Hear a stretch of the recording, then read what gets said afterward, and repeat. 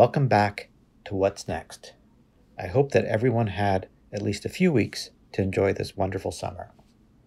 We're now getting ready for a fall unlike any we've seen in our lifetimes. Even with a vaccine, this particular coronavirus may never disappear completely. We have to acknowledge that this virus is going to continue circulating in human populations for some time to come. Hello, this is Vivek Goel. I'm a public health physician and a professor at the Dalai Lama School of Public Health. This University of Toronto podcast will be giving you ongoing updates on what's next for the pandemic from my perspective. Today I'm going to review where things are at in Canada and around the world and the outlook for the coming months. First, a reminder of the scenarios that public health leaders are planning for. We've had an early peak in Canada back in March and April, and the number of cases has come down. We're preparing for the worst, which could be a fall peak at about the same time as seasonal influenza and other respiratory viruses start to circulate. The big concern is this could very easily overwhelm our healthcare system. A second possible scenario is that we'll continue to have smaller peaks and valleys for some time to come, as is being seen in some parts of the United States, and the peaks come close to threatening our healthcare system.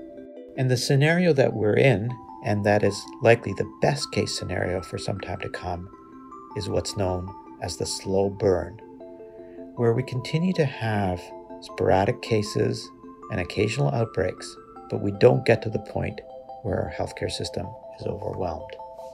In Canada, we're running at about 1 to 2 cases per day per 100,000 population.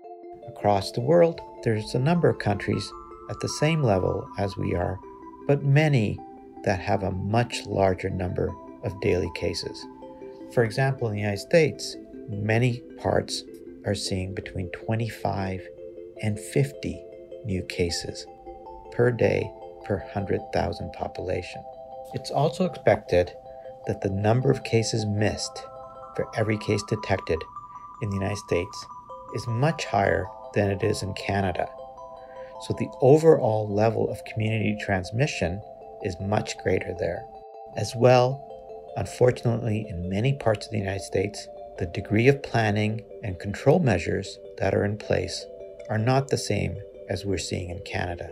As a result, when we see images of the news of what is happening in the United States, we need to carefully consider the differences between our jurisdictions. What does the slow burn mean for us?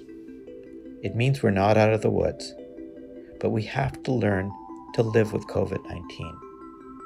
We need to continue to be vigilant and detect cases as they happen and contain outbreaks.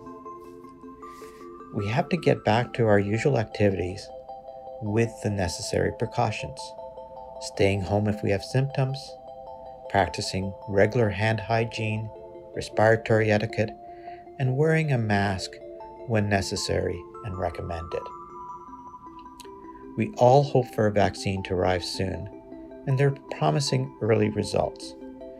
But we have to acknowledge the reality that it will take some more time, perhaps likely into some part of 2021, before we see the first vaccine approved.